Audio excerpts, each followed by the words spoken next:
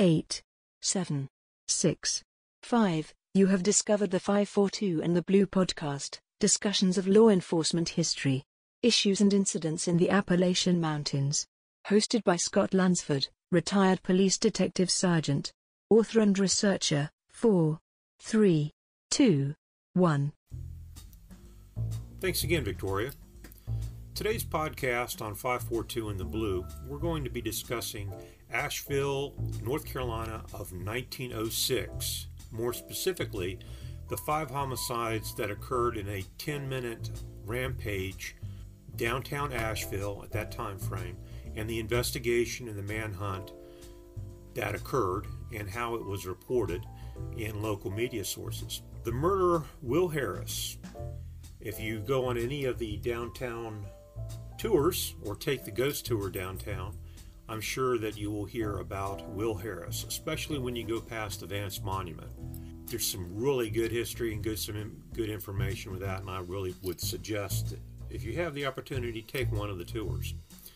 The murderer, Will Harris, is quoted as saying before he was shot by an avenging public, quote, "I come from hell, from Charlotte, from state prison, and from the chain gang, and I'm surely going back to hell, sooner rather than later." The last words, supposedly, of a gentleman by the name of Will Harris, who arrived in Asheville by train for this particular event, November 12th, 1906. Now, his reputation did precede him. He was in his late 20s, not quite yet 30 years old. He had a very well-known criminal record that cast a long shadow of theft, robbery, assault, and prison escapes. He was incarcerated in Raleigh and made a daring escape that was quite interesting in itself. He had an accomplice stack bricks around him while he laid in the back of a wagon. The bricks were made by prisoners there at the Central Prison or the prison facility in Raleigh.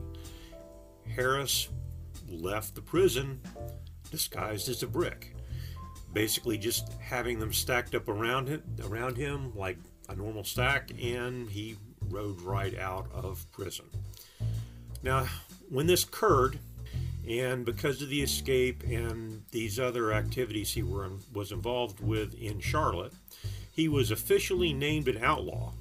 Now, at that time frame in the state of North Carolina, if you were deemed by the court or a judge or the governor as being an outlaw, basically that gave police, law enforcement, or citizens the right to basically shoot you on sight and take you in kind of a dead or alive type deal. Harris was captured outside of Charlotte and returned to prison. He was then placed on a felon chain gang, and he did that for a while until, yes, he escaped once more. This time he headed to Asheville. Possibly this was the first time that Harris came to Asheville, at least that's the documentation that I was able to find. He was declared an outlaw by Mecklenburg County for the escape and some other activities there. A $2,000 reward was again put up by the governor's office and the prison itself, the warden, and other private companies that he had made negative impacts on.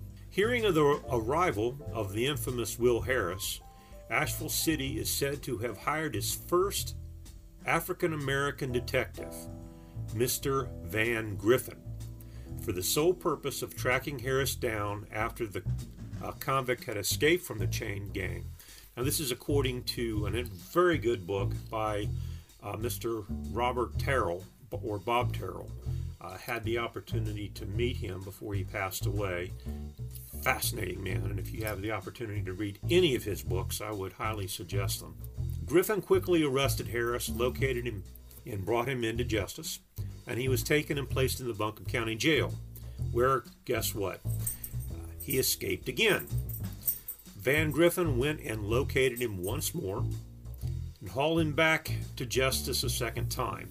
This time the court sends him back immediately to prison in Raleigh, which, guess what? He escaped again. He cut his sentence short, disregarding the fact that the gentleman that captured him the last 2 times, Mr. Van Griffin, His jurisdiction being the city of Asheville, Harris decided to return, where he hoped to find an old girlfriend that he had met there, a Molly Maxwell. The railroad had arrived in Asheville around 1880. The fresh air, cool summer nights, the beautiful mountain scenery attracted a lot of wealthy vacationers who were looking for a moment of mountain paradise off the beaten path. Among those in 1906 was Mr. John Roebling II. Of course, the Roebling family, the builders of the Brooklyn Bridge and other major ironworks and bridge works throughout the United States at that time. And of course, Mr. George Vanderbilt, grandson of Cornelius Vanderbilt, the steamship and railroad magnate. Mr. George Vanderbilt, his son, built the famous Biltmore House, a 250-room castle on the edge of the southern part of the city of Asheville. And it's considered to have lent a former frontier town an element of gentility. Gentility? Harris arrived in town with a pocket full of cash, most likely from his ill-gotten gains and illegal enterprises. First thing he wanted to do was, of course, get a drink. The next day, he got up and then went and spent his ill-gotten gains as, quote, a man who knew his tomorrows had run out, according to one writer in the press at that time. He paid about $35 for a Savage 303 high-powered rifle, purchasing this at Finkelstein's pawn shop on Pack Square. Now, if you like, you can still go to Finkelstein's downtown Asheville. The business is still operating today. And I personally have bought several firearms from them myself. Great staff. I've known several of the people that live there, and there's a lot of history with that business. Farther down the street, after he had bought his 303 Savage rifle, he picked up a shirt, pants, a set of overalls, and a pair of tan shoes, spending about as much as he had paid for the rifle. Remember, this is $70, 1906 money. When the body was recovered, after Harris had been tracked down, he was wearing all of the clothes at the same time, more than likely for ease of carrying and for warmth, as it was November and he was sleeping outside. After buying his new clothes, he made another purchase of alcohol, buying a $3 jug of bourbon. Then he went in search of his old girlfriend, but finding out that she had moved to Hendersonville, he settled on his girlfriend's sister, Pearl Maxwell, as a more viable romantic alternative. At the coroner's inquest, Pearl Maxwell, stated that she had cooked Harris a meal, yet warned him that she had expected her boyfriend, Mr. Toonie Johnson, at 11 o'clock that night.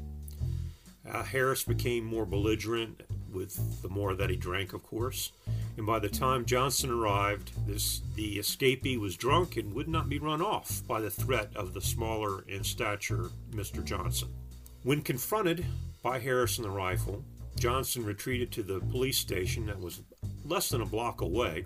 After reporting he had been assaulted and his girlfriend was being held against her will, the officers responded and he warned them as they left him, "He's drunk, he'll kill somebody," unquote. Be careful. Captain John Page and Officer Charles Blackstock took the call and responded to Miss Maxwell's apartment located behind the police station. Hearing the commotion outside, Harris grabbed his .303 rifle and fired a shot through the wooden door. This round caught Officer Blackstock square in the chest and killing him. A second shot through the wall with the .303 struck Captain Page in the right arm, totally disabling it, and forcing Captain Page to return fire with his weak hand, his left hand. Seeing that Blackstock was down and unresponsive, the captain returned to the police station looking for more backup and, of course, more ammunition, having emptied his revolver at Will Harris as he was running away. Harris slipped out through the house and headed to the business district of downtown Asheville, going west on Eagle Street to what is today Biltmore Avenue, shooting individuals and firing at anything that caught his eye as he moved. He shot and killed a Mr. Benjamin Addison, an African-American shopkeeper who just happened to step outside of his establishment.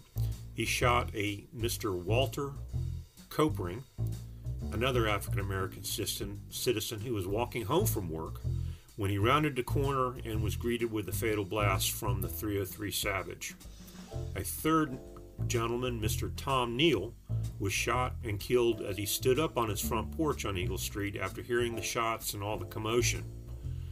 Seeing the movement, Harris shot and killed Mr. Neal almost instantaneously. The wounded Captain Page grabbed up another officer, Officer James Bailey, and they ran towards the shooting and exchanged gunfire with the killer. James Bailey, Officer Bailey, was fatally wounded, and the fifth and final victim of this 10-minute rampage. Officer Bailey took cover behind a light pole. Harris shot Officer Bailey through the wooden post as Bailey fired at him with a newly obtained .32 caliber pistol. After shooting Officer Bailey and attempting to shoot Captain Page, the rounds from the .30 rifle hitting the Vance Monument and scarring it permanently. These scars can still be seen today. Harris ran and made it to the woods at the edge of town and disappeared. By daybreak, a massive amount of over 300 revenge-minded men gathered on the town square. Police organized these individuals into about a dozen posses, according to the media, and they were armed with 125 guns borrowed from the pawn shop and a hardware store, according to historian Bob Terrell. One of the local newspapers, the Gazette News, proclaimed, quote, "There is little reason to resort to mob violence. The mob spirit will be utterly lacking here," unquote, which is interesting. The New York papers had a different take on it. The New York City newspapers were attracted to the story and received the information by telegraph, mainly due to the presence of Roebling and Vanderbilt in the area, who also, both of them, joined up with various posses to track the individual down. One headline in a New York City newspaper stated, "Negro kills 5 men. Asheville crowd may lynch suspect." That was a front page banner at the time.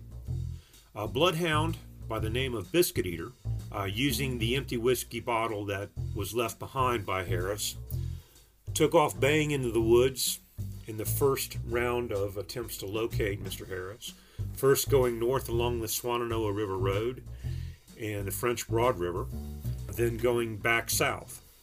That evening, Harris was able to continue south and found shelter in a barn in Biltmore. The next morning, got up and went about 8 miles on foot into Fletcher, hiding in another barn. The word had gone out throughout the county through various methods that everybody was looking for Harris, and that the posses and the groups were out literally beating the bushes trying to locate the killer. Information reached Asheville law enforcement that a stranger had been sighted near Fletcher, and a small posse headed by Mr. Frank Jordan, a railroad agent, along with Biscuit Eater, was sent to investigate. Frank Jordan actually jumped Harris and chased him into a large laurel thicket. One of the people in the posse discharging a shotgun blast that hit Harris, who returned fire. The posse surrounded the thicket and, taking cover, called for reinforcements. The Asheville Police Department, when they received the information, commandeered a train in Asheville and rushed to Fletcher with nearly 100 men, including several armed members of the press, and they covered the thicket with an assortment of firearms and weapons. Harris was ordered by Mr. Jordan to surrender, Will Harris replied with a .303 high-powered round. The command of fire was Jordan's response, and a deafening volley of over 500 rounds is what's estimated was fired into the bush and into the brush. The silence was followed by a cheer until the leader of the posse, Mr. Frank Jordan, yelled out, "No cheering, men, he's dead." The official count by the coroner was 100 bullet wounds to the body. The body was taken back to Asheville by wagon. Arriving back in Asheville, a coroner's inquest was called. Soon there was some serious questions as to the real identity of the dead man. The sheriff of Mecklenburg County had been notified that they possibly had Will Harris in the area, and he was already en route when Will Harris was killed. Arrived in time for the coroner's inquest. The inquest was held at 8 p.m. at the funeral home of Harris, Baird and Company. Pearl Maxwell was brought in, and she identified the man as the one who shot Patrolman Blackstock from her room on Valley Street. She stated she did not know his name. She had never seen him before the night of the murders, when she met him the first time in a restaurant, and then left, and then when Will Harris located her or tracked her down to her apartment. Railway detectives Jordan, Wells, and Gasperson, and a William Robertson, members of the group who had caught up with Harris, testified to the manner of the killing, and that was documented in the coroner's report. Sheriff Wallace of Mecklenburg County then examined the body. The sheriff stated that the deceased height, build, and color was correspondent with those of Will Harris, but that his features were somewhat different and that he could not identify the body as belonging to Will Harris. A gentleman by the name of Squire J.P. Hunter, also of Charlotte, who had come with the sheriff and had known and had confrontations with Will Harris, said he was positive the man was not Will Harris that had been shot. Another gentleman, an African-American man by the name of Eli White, identified and testified that although he had not seen the man for many years, he was certain he was a Rafe Lindsay of York, South Carolina. A pair of eyeglasses that were supposedly purchased in Union, South Carolina, were found on the body, and that was the only evidence that really backed up that speculation. Although, based on the incidents in question, the shooter no doubt had no need for glasses for distance viewing. His shooting skills and accuracy a little too good to be chalked up to just good luck. After a brief deliberation, the coroner's jury gave the following verdict.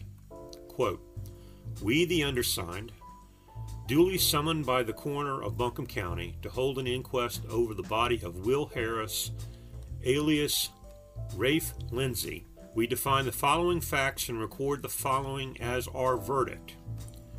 Whereas Will Harris, alias Lindsay, on account of unprecedented murder and crimes, had been duly, according to law, declared an outlaw by His Honor, Oliver Allen, Judge holding Superior Court in Buncombe County, North Carolina, that said Will Harris, alias Lindsay, had come to his death at the hands of public-spirited citizens who at the time were in the fearless and unselfish discharge of a public duty, that the law might be vindicated and justice administered, that said Will Harris, alias Lindsay, at the time of his death was resisting arrest and attempting to shoot and kill the citizens above referred to, thus causing the posse who were attempting under the authority of law to effect the capture of said Will Harris, alias Lindsay. Point 3. The citizens above referred as the consulting posse, aforesaid, as well as others who participated in the search and spontaneous efforts to bring to justice the incarnate fiend and desperado, are entitled to the commendation and thanks of the whole community.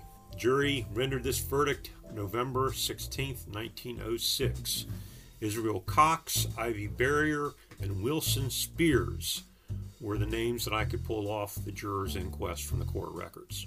A railroad man referred to as Captain Bird of Virginia, when shown the corpse after the inquest was over and before the body left town, identified the man as having worked for him on a railroad construction project about 2 weeks ago, stating he went by the name of James Harvey, but was called by the other workers on his crew Alabama.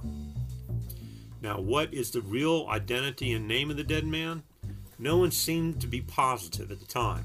Many suggest that he was really the outlaw Will Harris and was forced to change his name after escaping from prison many times.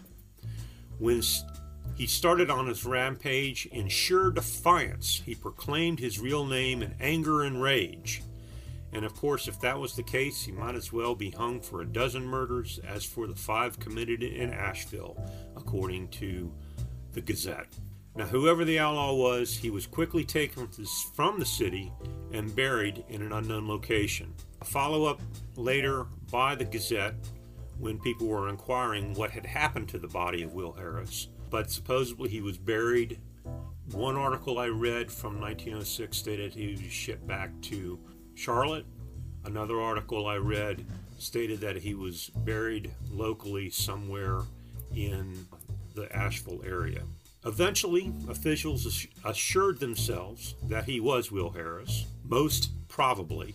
That kind of closed the case on Will Harris. Will Harris had a very expansive criminal history of various crimes and assaults and murders throughout the state of North Carolina and into South Carolina, according to some of the newspaper articles. All this is available online. If you want more information, I would suggest you read Mr. Terrell's book on the Will Harris murders. You can find it on Amazon and a few other locations on the web, where you can also find my books. My first book, Cop and Coin, available on Amazon.com, as well as available on my website that Victoria will tell you about in just a minute. My newest book coming out in this coming week, Cop and Copperhead, which is book 3 in the Asheville Cop series. And I hope some individuals who get that, they enjoy the reading of it. And if you do enjoy it, let me know. Or have any questions, go to my website and you can link up with me there through the communications page.